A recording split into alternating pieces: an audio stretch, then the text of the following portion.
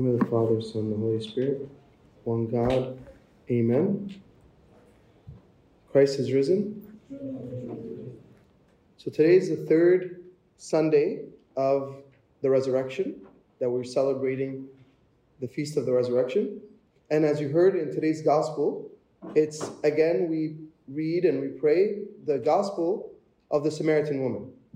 And in it, our Lord talks about the living water and talks about worshiping in spirit and truth.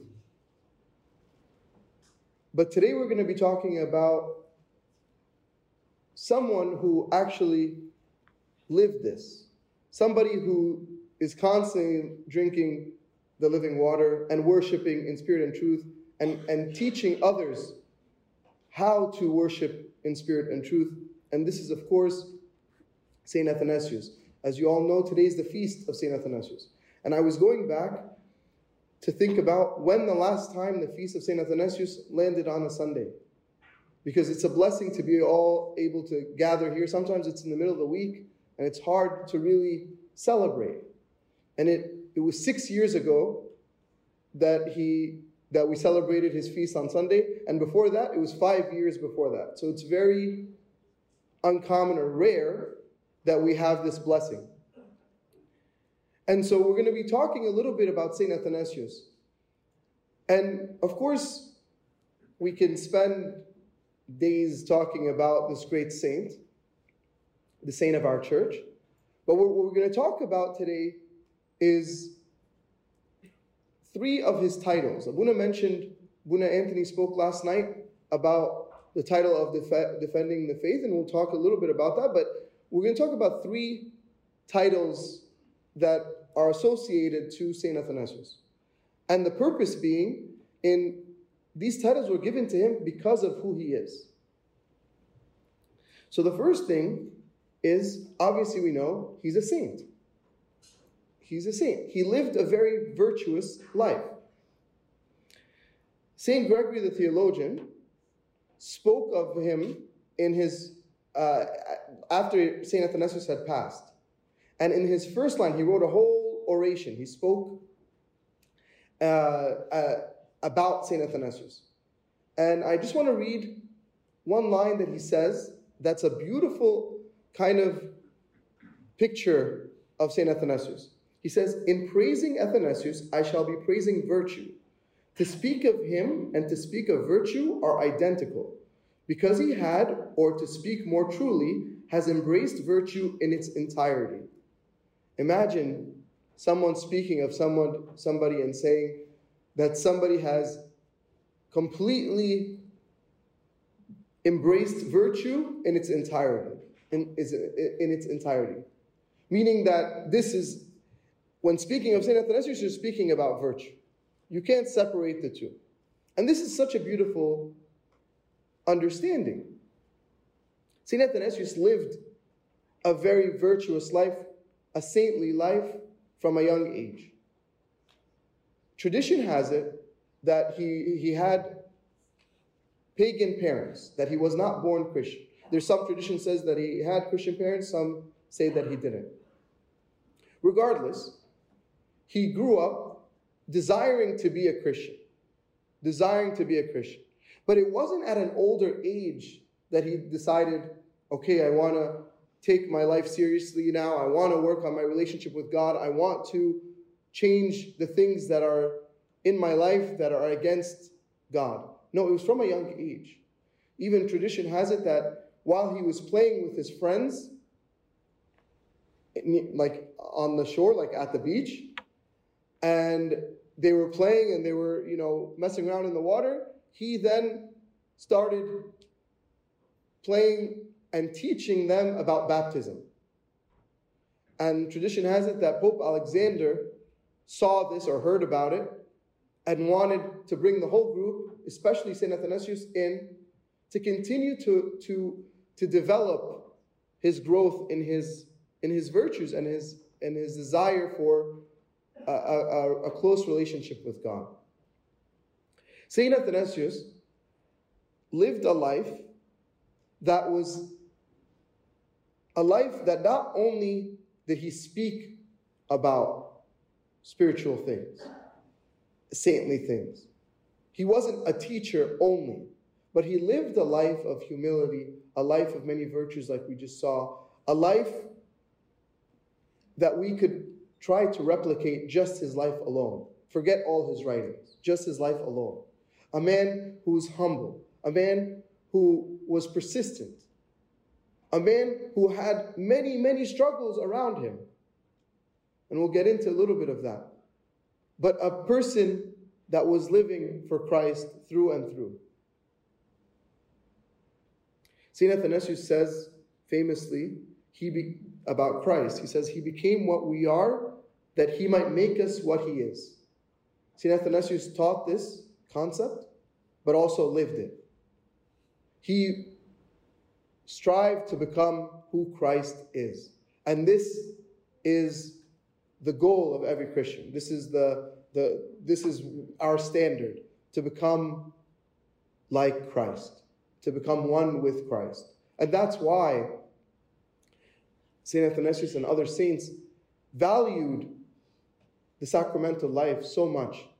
This life that we, in order to unite with Christ, we must become one with him. We must take communion. We must be able to be constantly around him.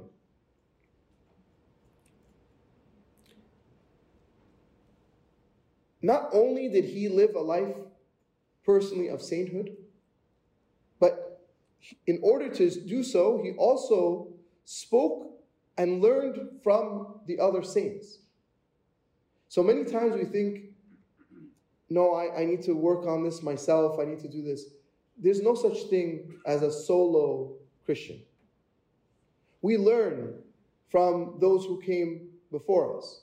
We learn and we pick the virtues from those who come before us. That's why our church, in its wisdom, gave us the saints and the intercessions of the saints, in order to look at the saints and say, okay, St. Pope Carlos, I want to pray like him. St. George, I want to be able to continue through the struggles and all the hardships and be able to go through all the tortures in life and always be connected to Christ. Like, look at all the saints and pick and learn their virtues. And St. Athanasius wrote one of the most famous biographies in history, which is the life of St. Anthony. The life of St. Anthony. We learn so much about this great saint, St. Anthony, from St. Athanasius, who had a personal relationship with him and spoke of him and was able to shine a light on the virtues of St. Anthony. So St. Athanasius not only worked on his own and was very, to himself, no. He connected to those who are closer to Christ. And this is something that we learn from St. Athanasius. It's who you surround yourself with makes a big difference in your personal life, in your spiritual journey. St. Athanasius wanted to get closer. And if you notice the stories of, for example, in the Council of Nicaea, he was the youngest person there. We always mention 318 gathered in Nicaea. It's not 318 just regular people. It was 318 bishops gathered in Nicaea. And he was just a deacon, a layman, that went in with them at a young age. Tradition has it that he was around 27, between 27 and 30, that he was there at Nicaea. And he was brought there because of his life, and we'll talk a little bit about that. The next thing is we know him as St. Athanasius the Apostolic. St. Athanasius the Apostolic. But this one is a little bit interesting. When we say apostolic, we usually think of the apostles. St. Paul, St. Peter, right? The 70 apostles. Like we think about the apostles and the disciples that lived at the time of Christ or right after, that were sent in different places. But you don't necessarily hear this about many people, that this title is not really given to them.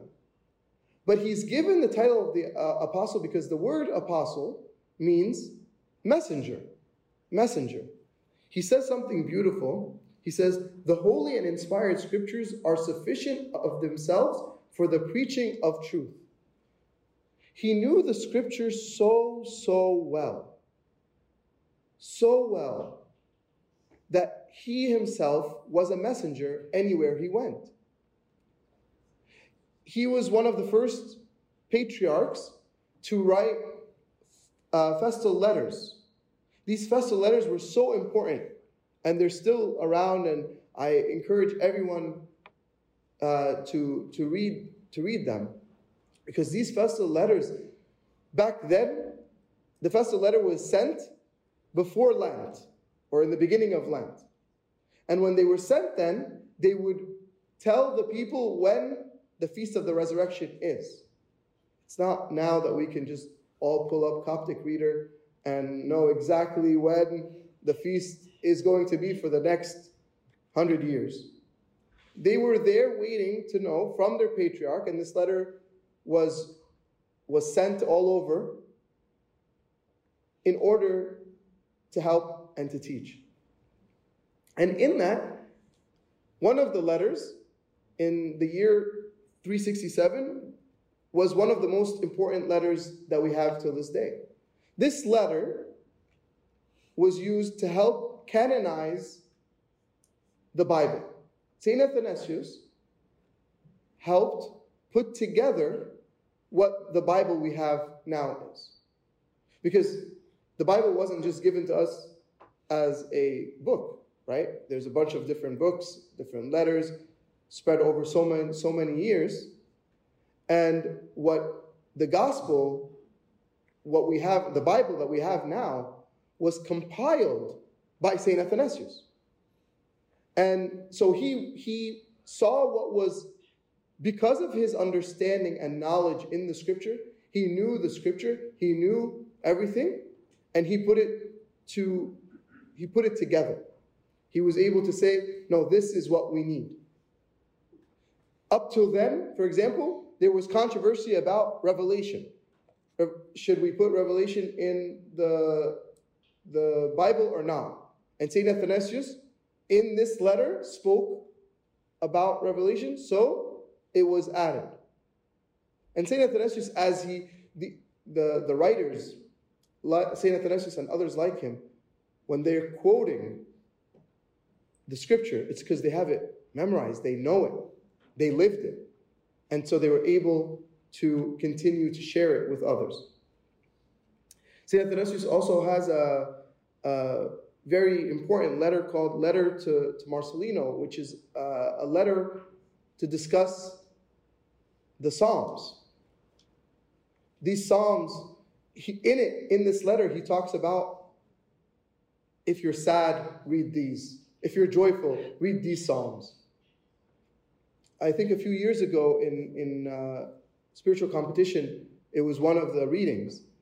And it's how important it is to understand the power of the Psalms. St. Athanasius the Apostolic understood this, lived it, and focused on the scripture and encouraged all of us to read it. He says, you will not see anyone who is truly striving after his spiritual advancement who is not given to spiritual reading. He says, you can't say you're trying to work on your spiritual life if you're not doing spiritual reading. And first and foremost being the Bible and the Psalms.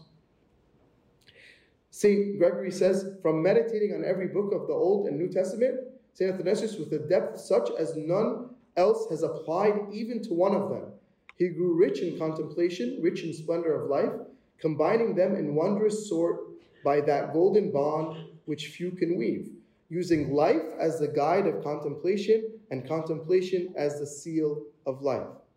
Meaning that what gave St. Athanasius his life, or what made him who he was his connection to the scripture, his understanding, his life in the scripture.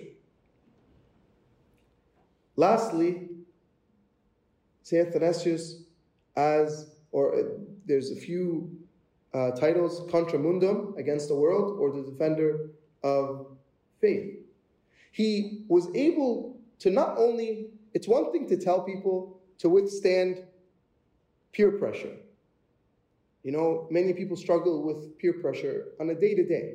Even if it's not said it out loud, just from what's going on in the world, the media, our friends. But this is not what we're talking about.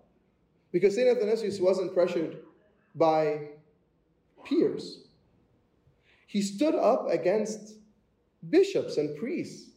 He stood up against people who he felt they were wrong.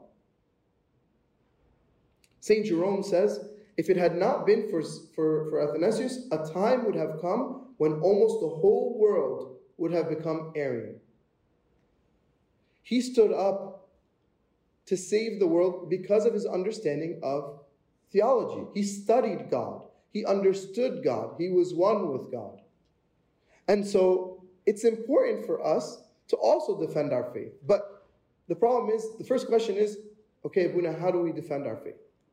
Am I supposed to go and tell people that they're wrong, they're wrong, they're wrong? No, no, no.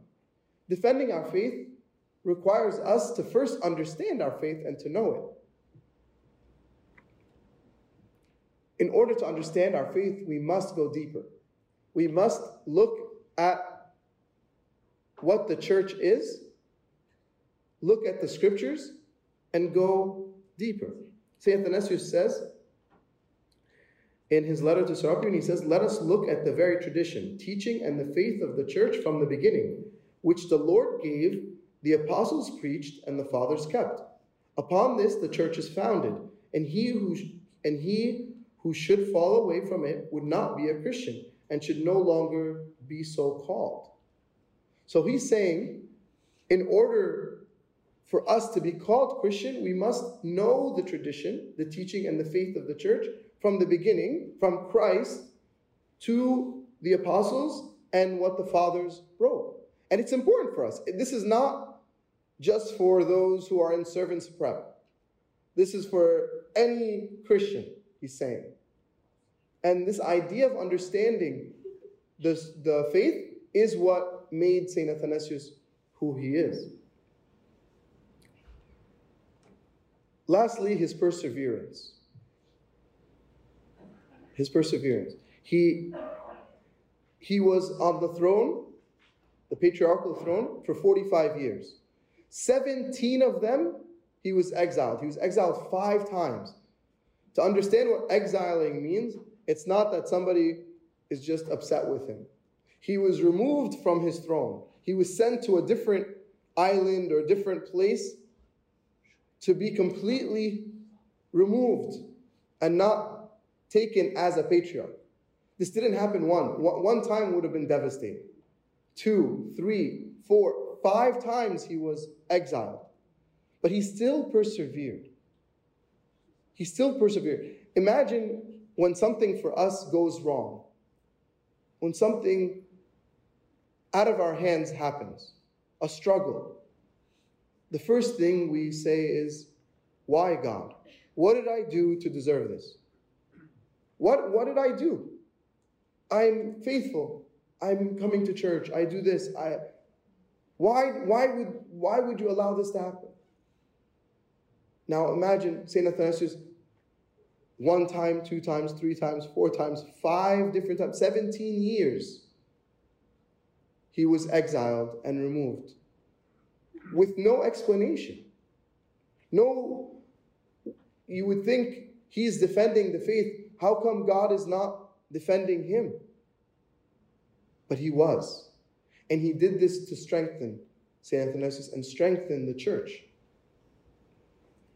As we know, he wrote against Arius, many, many writings against Arius.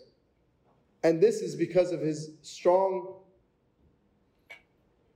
desire to share the true understanding of who Christ is.